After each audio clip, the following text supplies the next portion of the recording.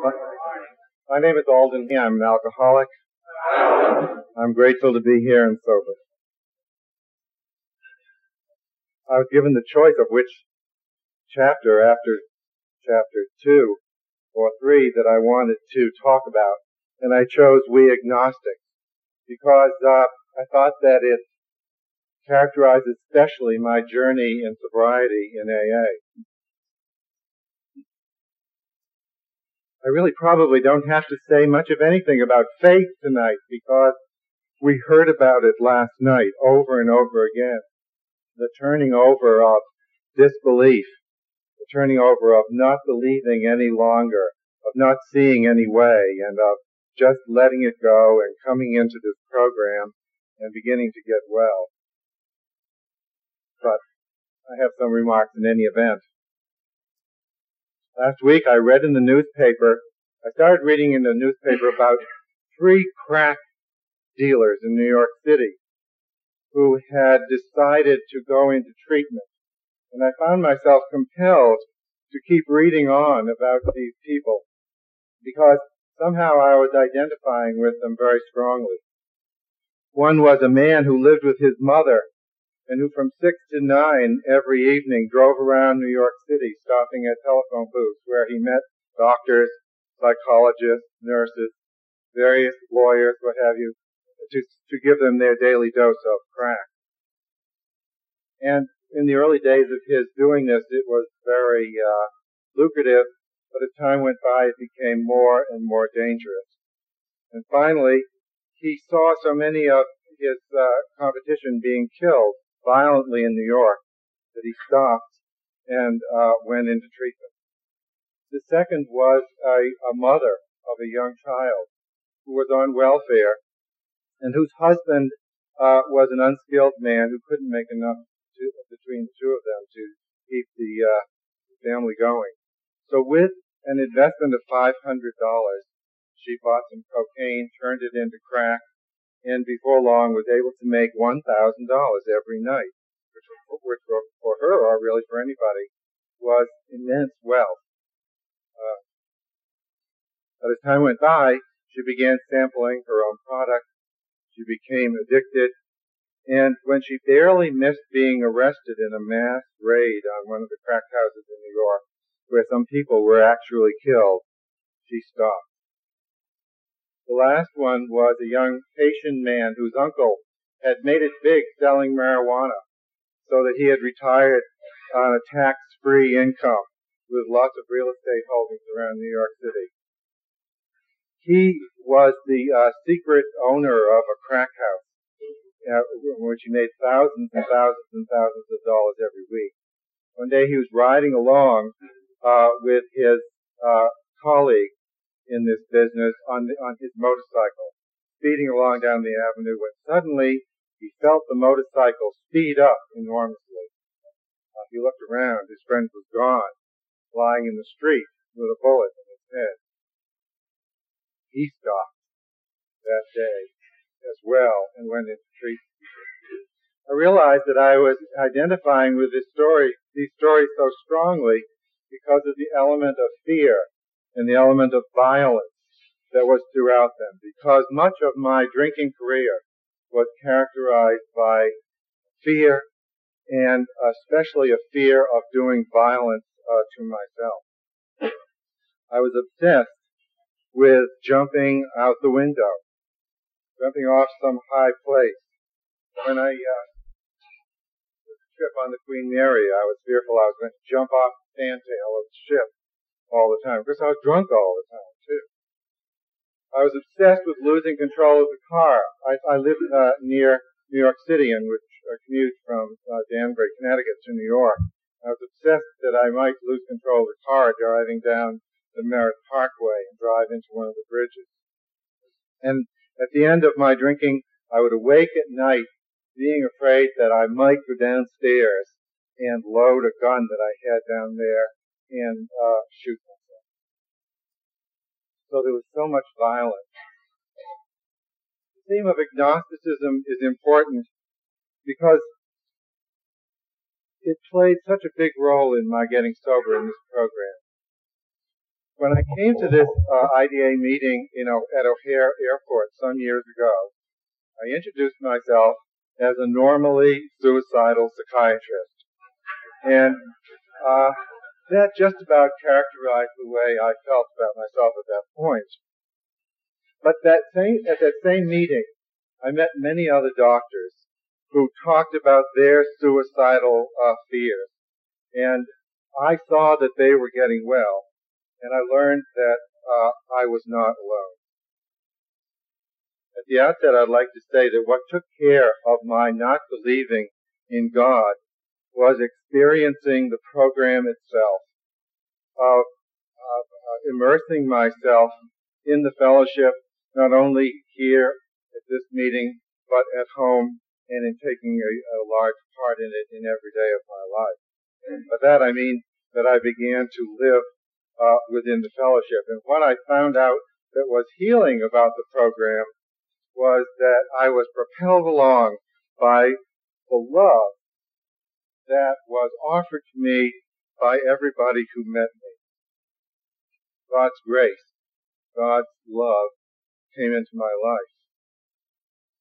Somehow, as part of that process, my disbelief was supplanted by faith, which is really the opposite of the agnostic tradition. And I very rapidly became addicted, if you will, to AA, where before I worshipped the bottle, and that was the very most important part of my life, I found there was a gradual transition and a shifting over to being in this fellowship, to finding acceptance, to finding love, and finding a step, of course.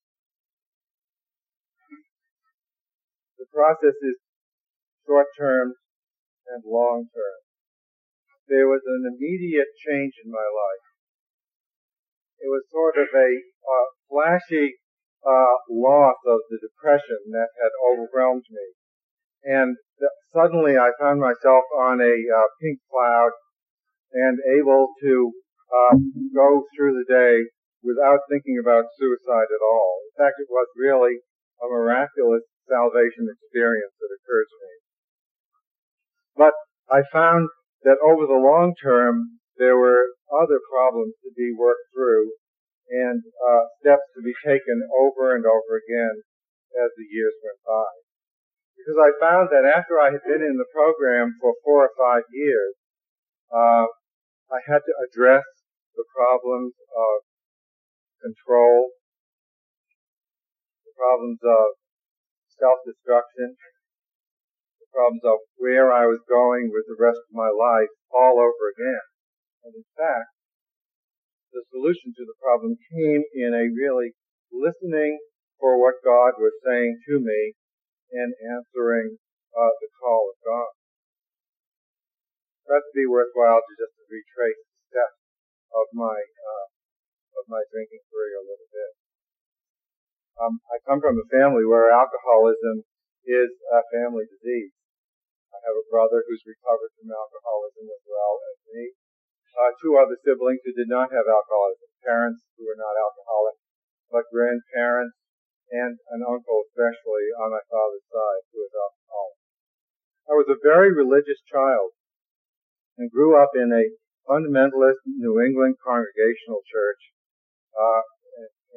When I went to medical school in New York City, joined the Riverside Church where I was active and busy until the end of medical school when alcoholism really began to overtake my life. I was clearly in trouble with alcohol from my first drink when I was about 17 years old. For in a few months I'd had blackouts.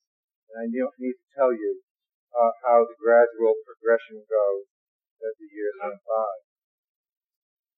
There was a gradual leaching away of the feelings I had for understanding what God did in my life, or having some feeling of the meaning of prayer in my life. And furthermore, as the spiritual part eroded away,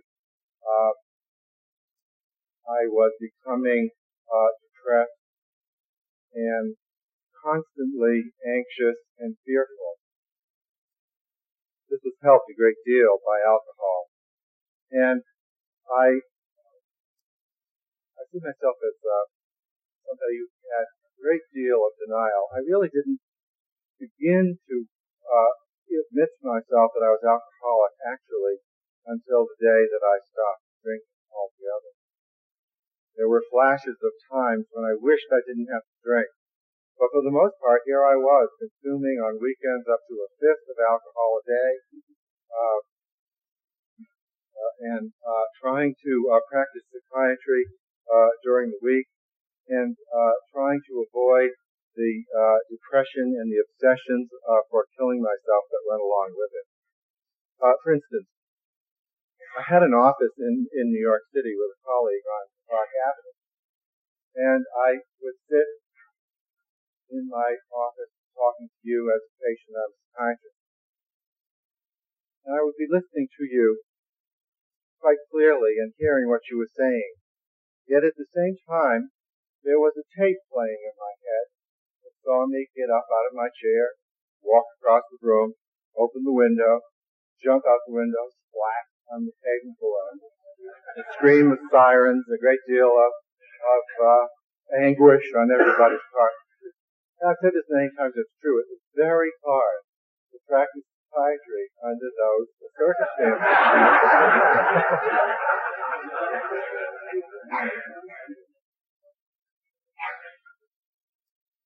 Big Book speaks a lot about flirting with religion and seeking God out in some odd kind of ways when we are alcoholics. It took a curiously bizarre form in my life. I was raised, as I say, raised as a Congregationalist, but as time went by, I became very interested in thinking about the Catholic Church, the Roman Catholic Church, Anglican Catholic Church. And I began to assume this identity of myself, which I knew wasn't real, but at some level it was true. People called me Pope Pompous. And I had, at times when I was drunk, I had vestments, and we had ceremonies. This was a really crazy household I lived in. I'm not married. I don't think a woman probably would put up with that. But I remember we would have blessings of gardens. We never sprinkled the garden with water, but with gin, or with whatever punch it was that we were having. In any event, of course, the point was, I was laughing at God. And at some level, I was reflecting the abandonment by me of God in my life. My denial was practically total. And I was beginning to have to use amphetamines in order to get to work on Monday morning. I began experimenting with pot from time to time, which made me very paranoid and very hostile. I was stressing my cardiovascular system with 30 to 60 cigarettes a day, and often on weekends going through around the table after dinner a whole box of poppers, otherwise known as amyl nitrate. In spite of all the attempts on my part to keep life exciting and life interesting, there was an immense boredom in my life. It filled my outlook. I felt like a phony from top to bottom, and I expected to be dead by the age of 40. I was really what the Big Book talks about, a case of self-will run riot. Finally, I thought I would do a geographic cure, although I didn't label it that as such. I gave up my practice in New York and moved with a friend of mine to Norwalk, Connecticut, where I was asked to help him out in a general hospital in the Department of Psychiatry. Like so many of you, I chose to become involved in the addiction section of the hospital. This program was started about 20 years ago by volunteers from AA, who were the basis and the workers in the program. The doctors really were peripheral because they didn't understand alcoholism at all. Of course, I thought alcoholism to be a symptom of psychiatric illness. And I was ever asking the patient, why do you drink so much? I can't understand it, And finally, one of the volunteers said to me, Dr. Whitney, I can't really work with you if you're going to continue asking patients why they drink so much. They drink so much because they have a disease. They had this little black book that they invited the patients to read. It was called 24 Hours a Day, which was full of religious claptrap.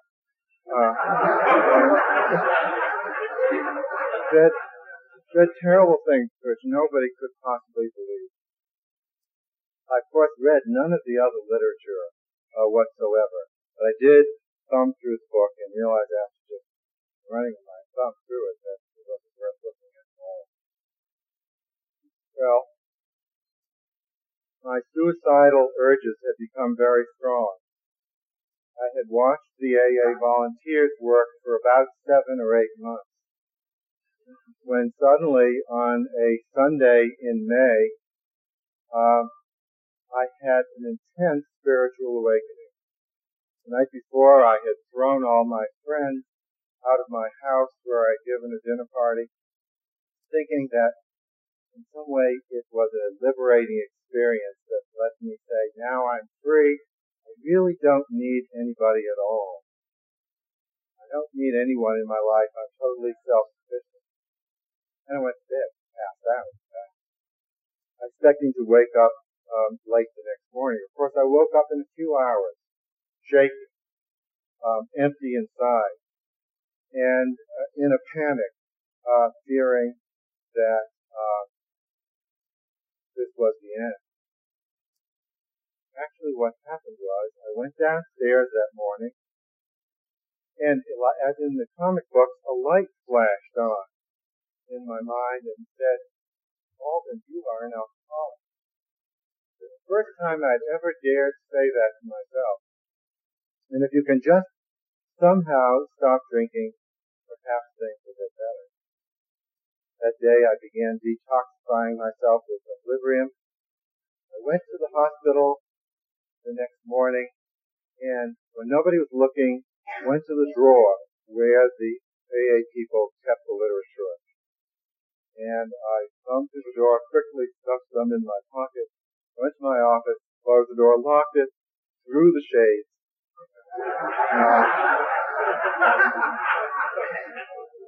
and looked at that little card that you were talking about before. And I read the steps for the first time in my life. My heart sank because there was the word God right away. Power greater than myself. God as I understand Him. And it reminded me of how my father had tried to teach me to eat oysters. How was I ever going to swallow all this stuff?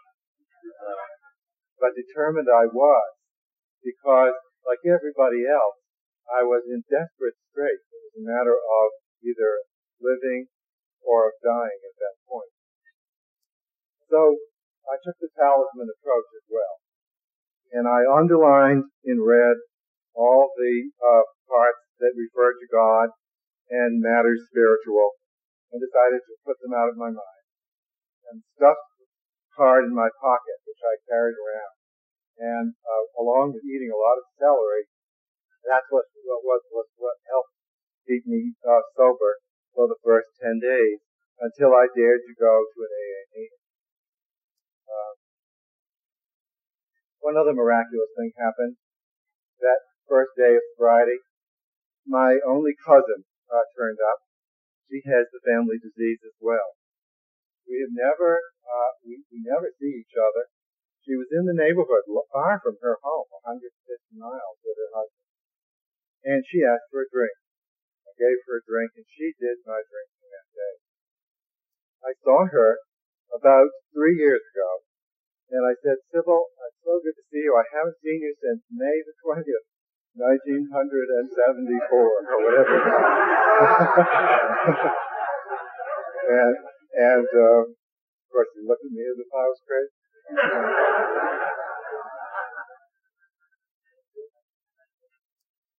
Finally, after 10 days, I went to my first AA meeting, which was a great faith experience for me.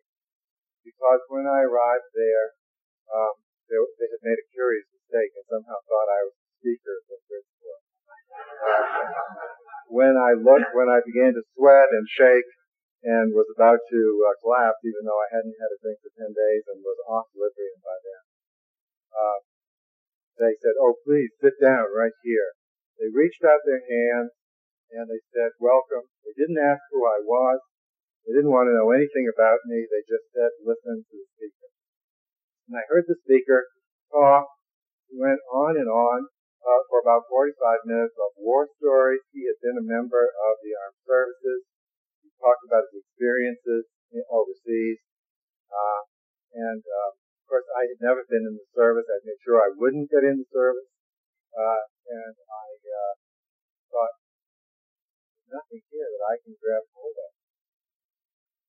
Practically the last line of his drunkalogue was, "And when I ate peas, they fell off the fork." And I said, "My God, I can identify with that."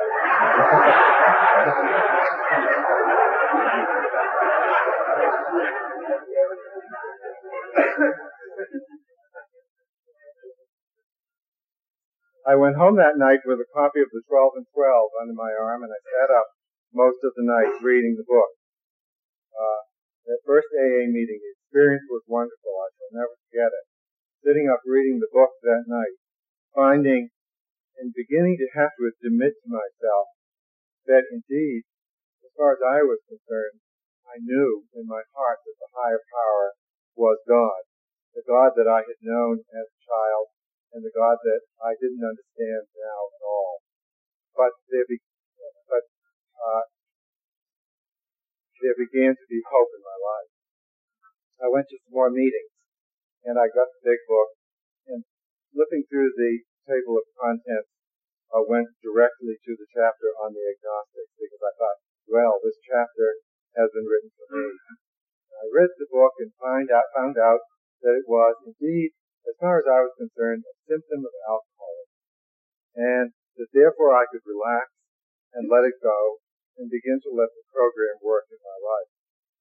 The fact of what had happened was that, of course, my perspective had just shifted ever so slightly, so that what looked in before was out, or what looked slightly red was shifting in hue. And I was so ready because of my desperation to live at that point and the hope that I had gotten from the program, that I was able to accept that and to move on to the next day. During those first few years in the program, and especially during the first few months, I had a palpable, conscious experience of the presence of God at AA meetings. I mean, if it had been a dove flitting over the table, it couldn't have been any clearer to me. I was distant and shy, but after a while I dared to request somebody to be my sponsor, and I thought I was beginning to find some acceptance. The religious, and I call it that because to me that's what it was, the religious conversion that went on in those early days of AA, let me say, "Lord, I believe, help my unbelief." And it let me say, "Lord, just for today, let me do my program and not plan the whole rest of my life." Bill W. said in the third chapter, in the chapter to the agnostics, that he stated that it was a lack of power which was our dilemma. We had to find a power by which we could live, and it had to be a power greater than ourselves. That power for me, in the beginning especially, I found in the fellowship, because there I found a real love from people whom I didn't know except shared with them the disease of alcoholism.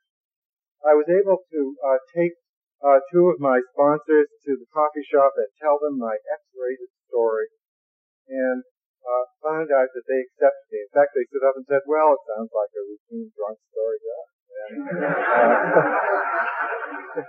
And being thus deflated, I was able to move on from there. I began to accept myself, and I began to heal. The theme of violence in my life started to be drained away, and there was an ability to begin to forgive others that came into my life. I think my faith at that point was very magical, and required a lot of bending of facts on my part to be able to accept everything that I saw going on in a religious life. But it served me for the time.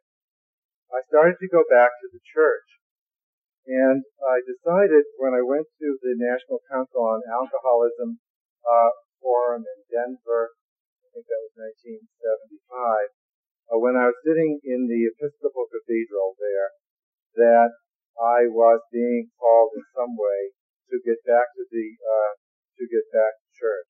I'd been raised as a Congregationalist, but it felt comfortable there, and that's where I thought I would go. So I went to religious classes. I was confirmed by the bishop, and I became an active member of the church in addition to being busy within the AA program, where I made coffee and I did everything that all of us do, who are propelled by God's grace to get well one day at a time. I was on a pink cloud for 3 or 4 years, and after about the 5th year, 4th or 5th year, the old boredom began to start coming back again. We started the Southern New England Professional Group, several of us together, and reaching out to doctors in the New England area. I was still involved with the program, and yet there was something going on inside of me, something that was disquieting, something that was uncomfortable. The old obsessions were beginning to come back, even though I thought I had been faithful to the program. Somebody said to me, and it said to me over and over again, has it ever occurred to you to be in psychotherapy? Have you ever gone into treatment? And I answered to them with some impatience, no, it would never occur to me to go into treatment, psychotherapy. That was back then. I know better now what I would do, but I was healed in another way as time went by. As I said, the 4th year of my sobriety in the program was very tumultuous for me because the old self-destructive thoughts returned. I was obsessed in the car about killing myself. I had not had a drink. I had not had a pill. I had stopped smoking. And I was talking with my sponsor, yet there was still some secret part of me that was brewing something going on inside. That would go on for a long time. It would be a long time before I would be able to tell friends just how I felt about how things were going. It was about that time that I began reading theology. I began to think about becoming a priest. I felt as if being very involved in the church the way I was in my own parish, that there was some call for me that I should seek holy orders. One day as I was driving to an IDAA meeting in Sturbridge, where we held them every other month, I came to the decision that if I were going to live, if I were going to continue, it would be important for me to make up my mind to commit myself altogether to God as I understand Him, and to go to seminary. And that I did. Subsequently, I decided that day to go to Yale Divinity School.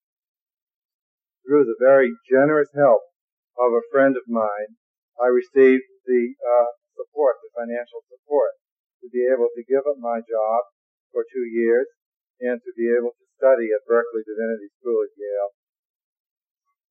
I continued my program and found that indeed the program and the steps of AA were more a part of me, in a way, than the gospel. And that somehow I was learning to interleave these two together so that I would be able to really carry out the program as I thought I should. In what happened to me in my second really religious conversion, or the coming again, it was really a taking of the third step over. And it's a long time ago now. And my healing has continued so that the depression and the controlling and the self-destructive attitudes I have seem to be gone. I've learned to share. I've learned to give away the gospel in my work in the church. I've learned to bring that to the hospital where I work. Some of us, need more structure than others. And I keep telling the patients where I work, I have been a patient here for 15 years, where I work every day, and where I join in the meetings with you, where I'm freely willing to share my story as it is appropriate, where I can offer my spiritual support to you in all the ways that I've learned in AA and in church. Every day, I believe that I have been restored to health, having taken the second step, that I am now, for today, sane once again, that I've turned my will and my life over to the care of God as I understand Him, and I make an effort consciously to do that every day in my prayer and in my being available and trying to be responsible to help others who reach out for help. As I said in the beginning, I'm grateful to be here and sober. I thank you all for listening.